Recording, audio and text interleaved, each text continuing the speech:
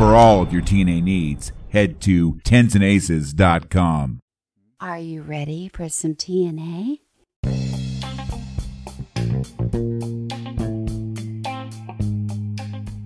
My friends and I aren't your average blackjack players. We're all APs, which, if you don't know, stands for advantage player. As in, we play with a mathematical edge or advantage over the house. Yep, card counters, that would be us. On this podcast, I'm going to bring you true life stories about the AP life.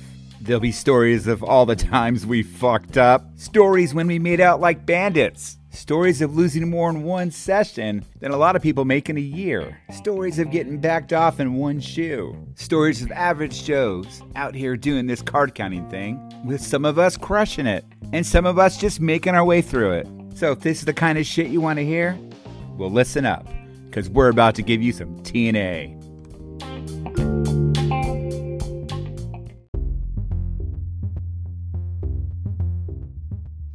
And welcome to the TNA podcast. And no, this is not a podcast about tits and ass.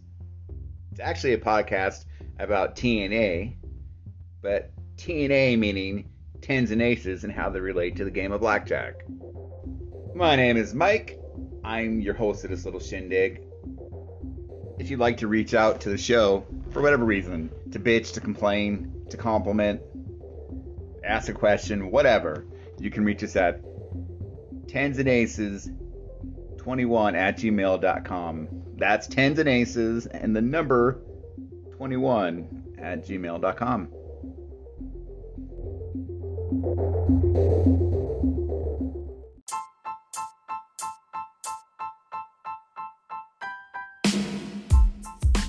Today I'm happy to welcome my guest, Agent 21, to the show. While he is a dealer with about 3 years of dealing experience, he's also an AP. I thought it would be great to bring on somebody with experience from both sides of the table. I hope you guys enjoy.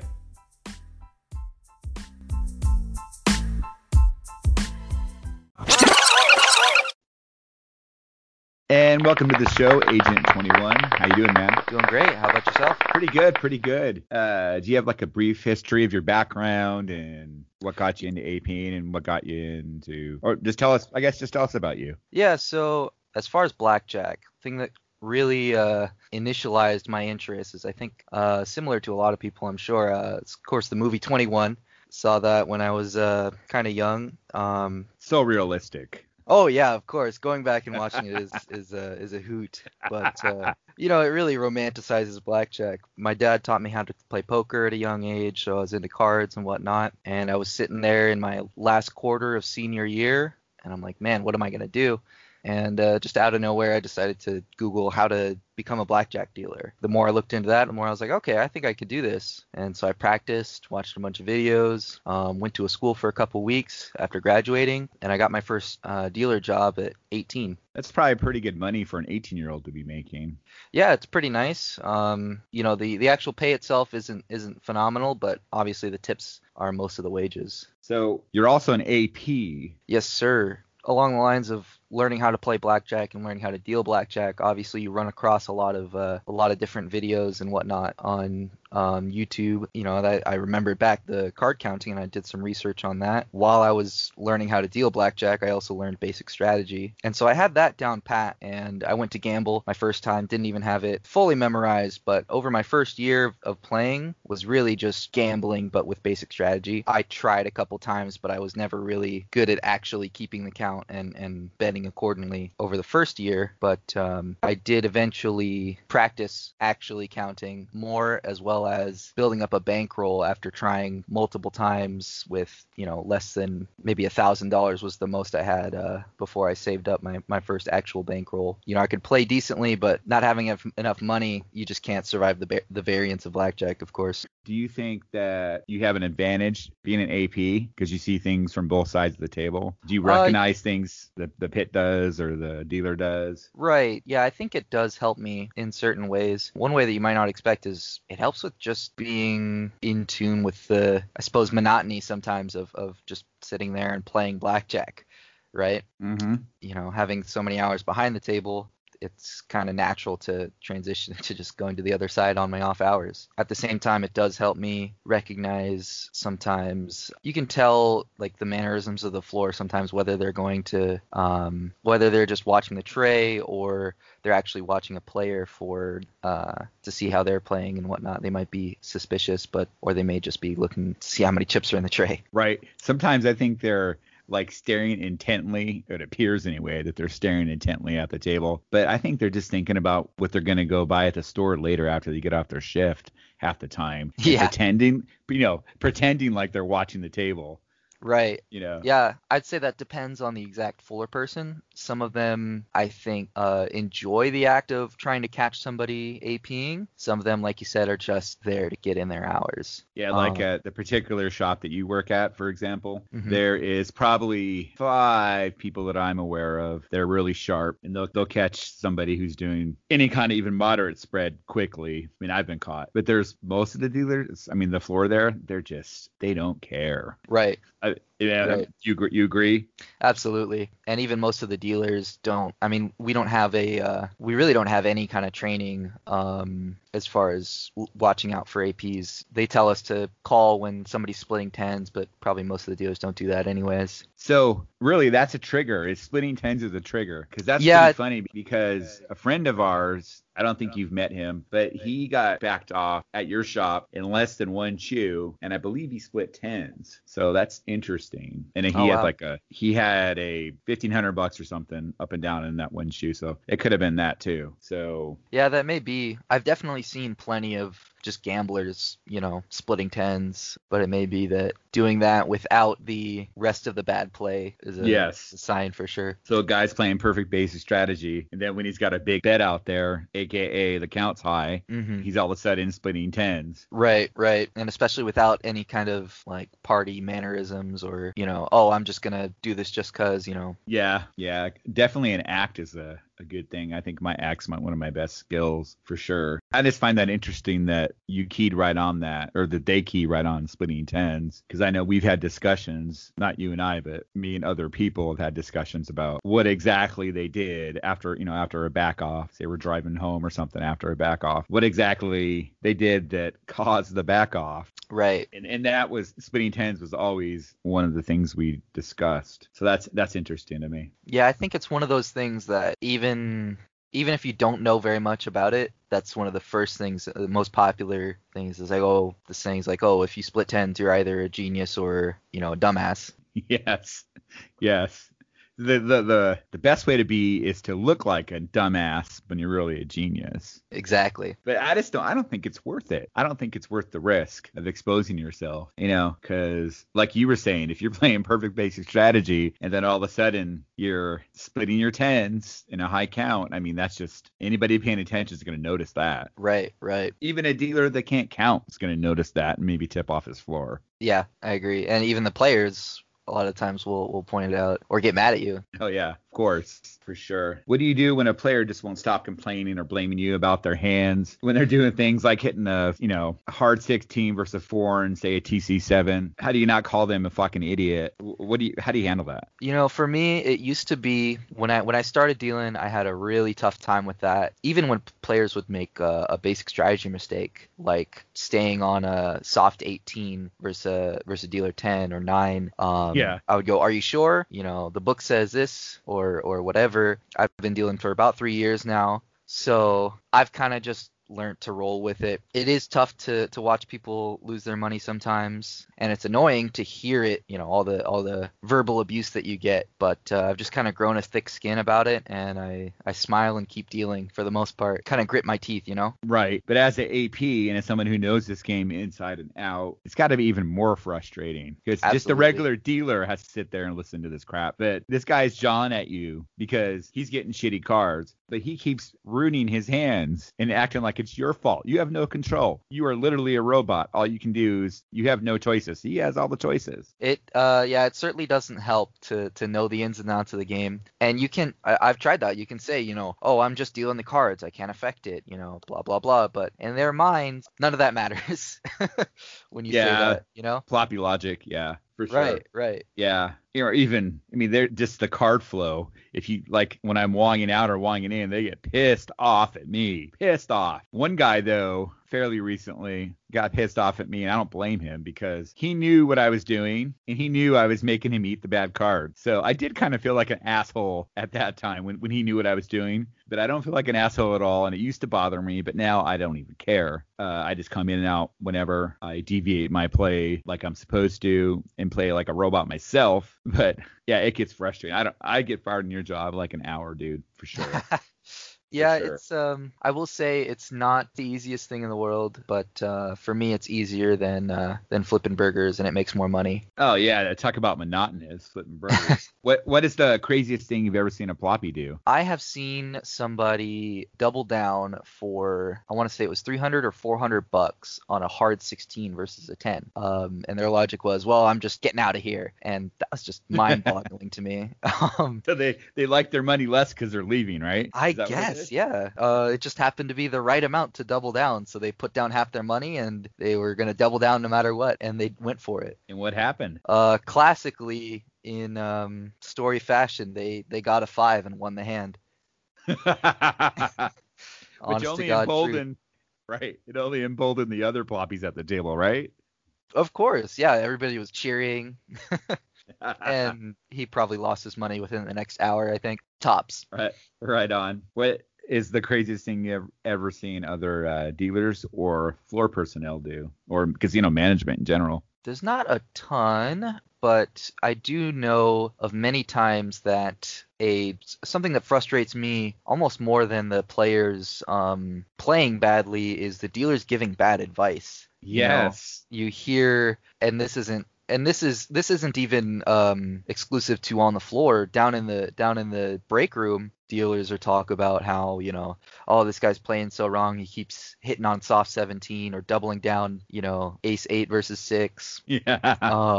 Or, oh, this guy's really just messing up the flow of the cards. Right. But you know what? How frustrating that is, because we know that they're wrong. That's actually pretty fucking great, because we want people, either it be dealers or management or whatever, to think that we're stupid. Right? That is true. Absolutely. But I totally can understand how that would be frustrating when you just got to sit there and eat your bag of Doritos or whatever with your mouth shut because and bite your tongue because yeah, that's funny, man. I will say there was one time when I had my dealer hat on more than my AP hat, was when there was a player who was tipping me pretty well, and even though we share tokes at our place, but it's still nice to, every bit counts, right? So Absolutely. This guy was tipping me fairly nicely, and somebody was doing, they were wonging in and out, and it was upsetting him, and eventually he finally left, and I was like, man, that felt bad. I wasn't like, I knew what he was doing, so I couldn't feel too upset at him, but it was a little frustrating. Yeah, because the guy that was tipping you was frustrated, right? Like you were on his team almost, right? Yeah, even though I'm also on the team of, getting as many chips out the door. Right, and the team of, you're on both teams. You're on the team of a few teams, making money for the casino, getting chips out the door when you're on the other side, and you're on the team of getting tokes for your fellow dealers, Yeah, there's somewhat of a internal power struggle sometimes. Yeah, right. So you're still a pretty young guy. As an AP, do you find that do you get more heat as your bankroll got bigger and you started betting more serious money, not even big money, but just more money? Right. Than a guy of your age would typically bet. Yeah, and I think so. One place that I played at, was where I gambled recreationally for a while, and so I think that helped my longevity because I had the initial image. But at another place where it's the first time I've showed up, young guy, throwing down, and like you said, not big money, but the consistency and the throwing down 100 after 100 after busting out, I don't think helped me for sure. You stuck out there. You didn't look like the typical gambler that'd be there on a Tuesday night or even a weekend night or whatever. Like, why is this young kid here? Why is he just pouring money in? He doesn't have his buddies with him. He doesn't have his girlfriend with him or whatever. He's just here. He's just playing blackjack. He's playing pretty well. He's waiting for a half hour for the only blackjack table to open. Yeah, there's that too.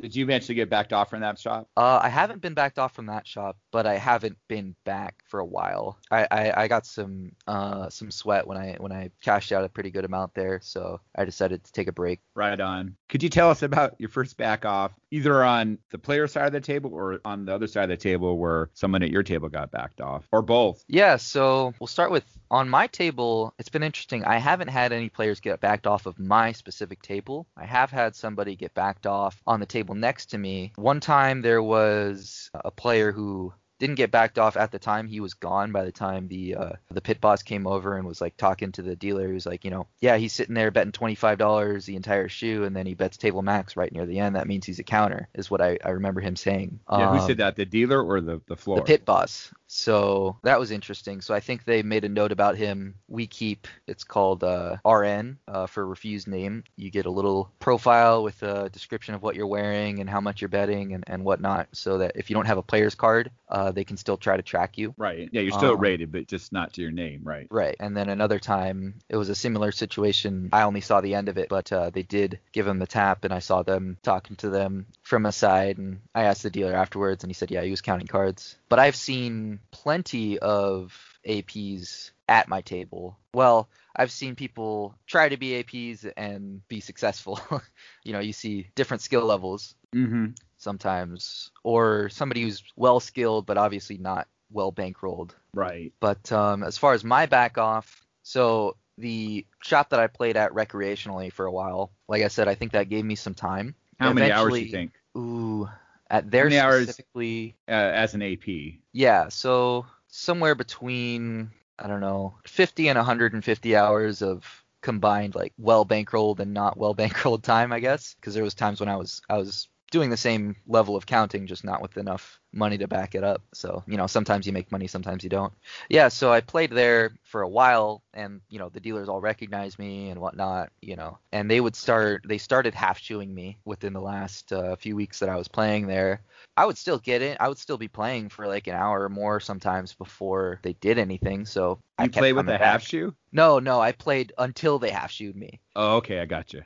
Yeah, so it seemed like they would hope that I would gamble and then eventually countermeasure me, and I would leave. And then finally I got in there, and they told me, before I even took any money out of my pocket, they told me, sorry sir, but you can't play blackjack here anymore. You can play any other game you want today. Actually, they just said today, but I kind of got the message. They said no blackjack today. You can play any other game, but not blackjack style games, so no Spanish or blackjack. So I turned around and left. Of course. You never been back? I have not been back there. They've since changed management, but I'm sure most of the dealer staff are still there, and they all know my face and name, so I don't think I have much chance there. I know the shop you're talking about. But don't be afraid. I've been backed off at many of those spots more than once. So, I mean, it can happen. Just wait a while, change your look. There may not work because they know you so well from your floppy days, but right, other places may work. The shop you work at is actually pretty easy to go back into if you played unrated after like a month, just on a different shift or whatever. Mm-hmm. I have had another case where I didn't get backed off, but I did. So I was playing, I had a hotel stay, and I was playing in the morning, and for a while, probably from like 11 a.m. till, like 8 or 9. Almost continuously. And the day shifter, the second day I was there, the day shift floor manager, they started making some comments like, oh wow, you're pretty good at this game, you know this game pretty well. Just in chatting with the dealers and her, she asked me where I worked. I was kind of caught off guard, and I didn't think to lie, so I just told her I was a dealer. She did mention I tip pretty crappy for a dealer, which it's kind of weird for me, because it's like I want players to tip me, but when I play, I can't really afford to tip much, especially at the level that I play. Yeah, exactly. I get it. I understand why she would think that, but for you, it's a business on both sides. The business side of you wanting tips on that business side is understandable, and the business side of you not wanting to over tip because it cuts into your AV at the end of the day. Yeah, it was more like it felt kind of weird to get a jab like that, and this was in between making other knowing comments, right? Eventually, they had closed down the game while I had gone to a break, and I was like, "Oh, are there any other double deck games you have open?" And he's like, "No, sorry, they're all closed down now." I think she just said as I walked away, she just, "Oh, card counter," basically called out to me and called me out, and so I haven't played with her. The next day, I walked up to the table, I saw that she was still there, and I just kind of walked back into my room, called it a day, because she didn't back me off, and I've played there since, just without that floor manager particularly. I think she was trying to get you to scare you into tipping or guilt you into tipping. That's possible, but yeah, when she said, you tip crappy for a dealer, I just kind of pretended I didn't really hear, didn't really pay attention or whatever, and kept playing for a while. But yeah, maybe that shop in particular, if it's the one I'm thinking of, which I'm pretty sure it is, they don't have a cut card on the double deck. Is it that shop? Correct. Okay, so that is one shop where tipping, if you find a certain dealer, that tipping is actually to your advantage, because some of those dealers there, they will cut sooner if they know what you're up to. Because if you're not tipping them. But if you're tipping them, they're more likely to go another hand. You know what I'm saying? Right. So I've noticed there that I get a lot of mileage with my tipping there, and I know who to tip and who not to tip. Yeah, that's interesting. I've definitely noticed that with a couple of those dealers as well. For sure. Have you ever dealt to anybody that was noteworthy? Well, besides me, of course. Haha. So I haven't dealt to him specifically, but pro NFL player has played at my casino. I remember one specific night, tips went up by $10,000 over the average. So that was a pretty nice night. For everybody, right? Yeah, exactly. And I've also dealt to a NBA player that, sadly, I'm not super in tune with that. So I didn't realize until the dealer who tapped me out said, "Do you know who that was?" And I'm like, "No, who was it?" And he said, "That's like my favorite basketball player." And I'm like, "Oh shit." I had no idea. I realized after his girl's got this huge ring, he's got the get up, but I had no idea, and he didn't get to deal to it. I felt bad. Who was it? Gosh, I don't even remember the name, unfortunately. Yeah, there's also been somebody who's a higher up, I've heard is a higher up at AT&T, and he gambles very consistently and very heavily, 5 figures a day, 4 or 5 days a week. So that's pretty interesting. And he's actually a really down to earth guy. You'd think sometimes that rich heavy gamblers are they have a certain attitude about them, but sometimes, I don't know, sometimes they're friendly. Yeah, I think I played with the guy you're talking about. I think I know who you're talking about. But at your shop in particular, the average ploppy plays at a level that at other casinos, that would be their high action player. I think you know what I mean. Yeah, our table games strategy seems to be to set the minimums at a level to where you kind of filter out the riffraff, and they're on and off the table in 20 minutes. And that's pretty smart strategy if you got enough players, because the thing about that is that the high dollar players aren't going to want to play with the guy betting $10. Some don't care, Sure. But some do. Yeah, absolutely. I was playing with a guy one night at your shop. Old guy, like probably 90, had like a hat on that said some sheet metal company, old wrinkled hat. He probably owned the company. He lost 30 grand in the 2 hours I was playing with. And then he smacks the table, tells the dealer, "Hey, honey, it's not my day. Have a good day," and tosses her $500 tote. Whew. Yeah, I think this guy had seen that gentleman. Yeah, to them, sometimes throwing around that kind of money, it either makes them feel that good or that kind of money just doesn't matter that much to them. I guess. I mean, I was really impressed. I've never seen anybody lose that kind of money. I don't care how much you have. 30 grand is still a pretty big loss in a couple of hours. And just not even care. Just tap the table. "Not my day, honey." Because he was kind of flirting with the dealer the whole time he was there. And, whatever, just being friendly. And sure. Just tossing her a chip, $500 like it's nothing after he just lost 30 grand. I was like, wow, that guy is a baller.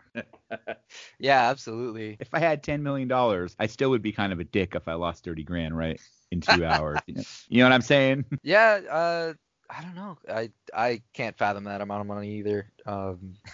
Although I guess I've sort of felt that, but at a much, much, much lower level. That is still higher than, the average ploppy would feel comfortable losing, Right. I'm sure, because after you play for so long, swings of, over $1,000, it just happens. Oh, routinely. Mm-hmm. $2,500, $5,000. Yeah, depending on your bet spread, whatever. Right. So I guess it's just that at a level we can't imagine. Right. I had a question about, to kind of backtrack to where we were earlier, about kind of how you were saying how when somebody goes to the table, their refusal for their ID, and you said you guys note what was the 2-letter term you said you guys write down in the computer there?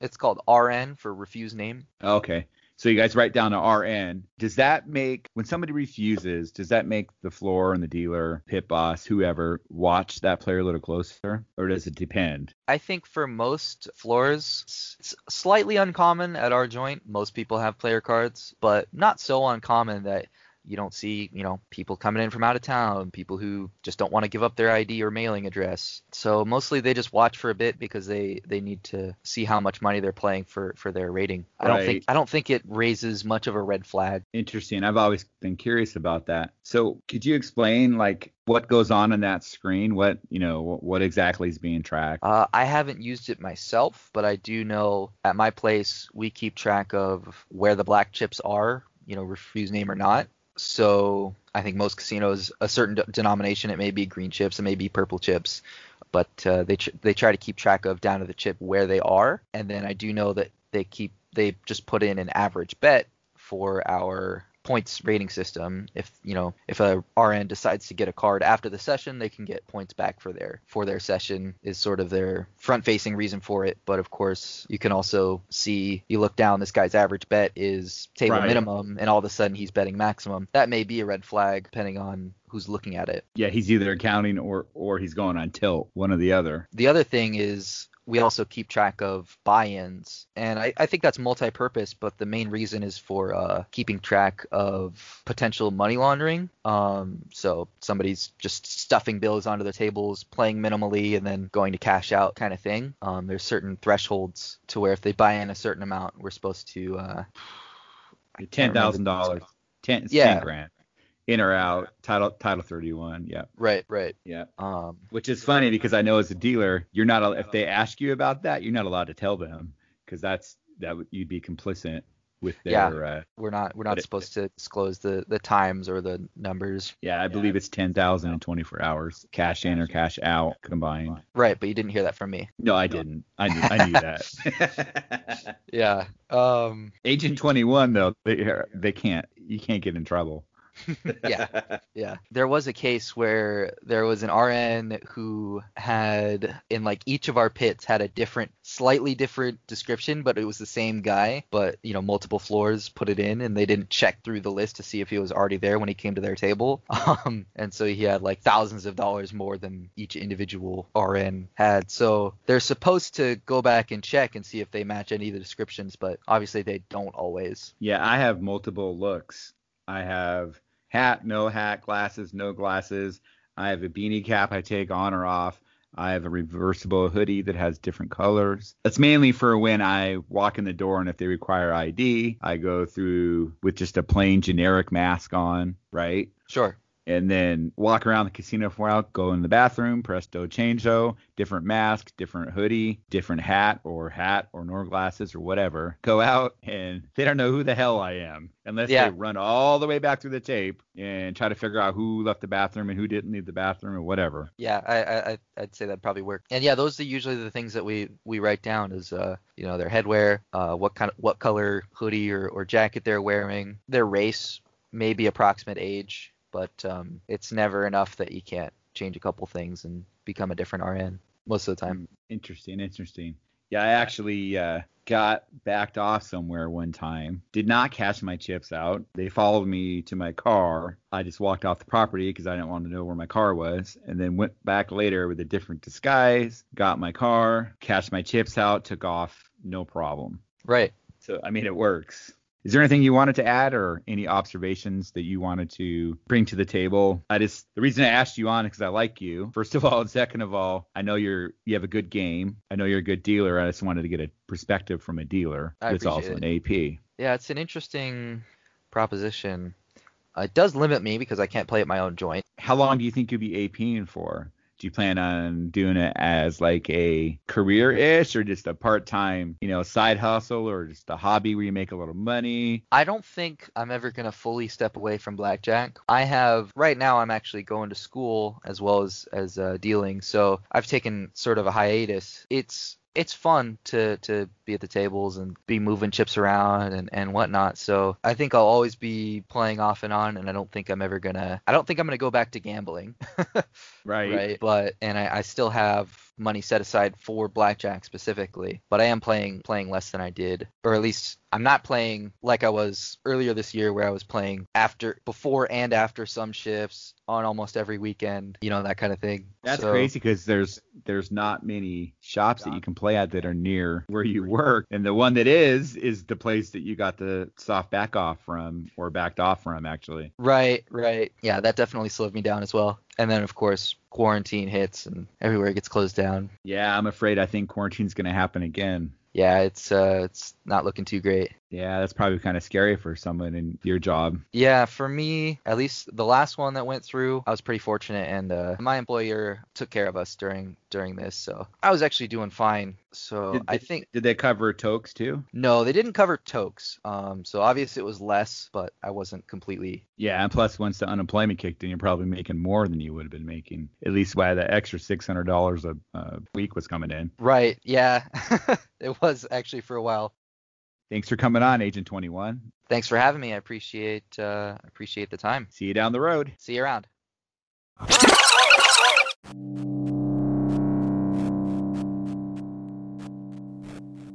That's our show for today, folks. I hope you were as entertained and informed as I was today by our guest, Agent 21. I'll see you down the road for the next installment of this here little experiment in imaginary radio that we call the TNA Podcast.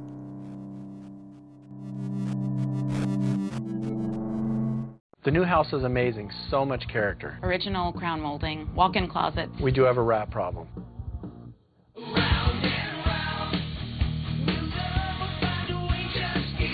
At least Geico makes bundling our home and car insurance easy. It does help us save.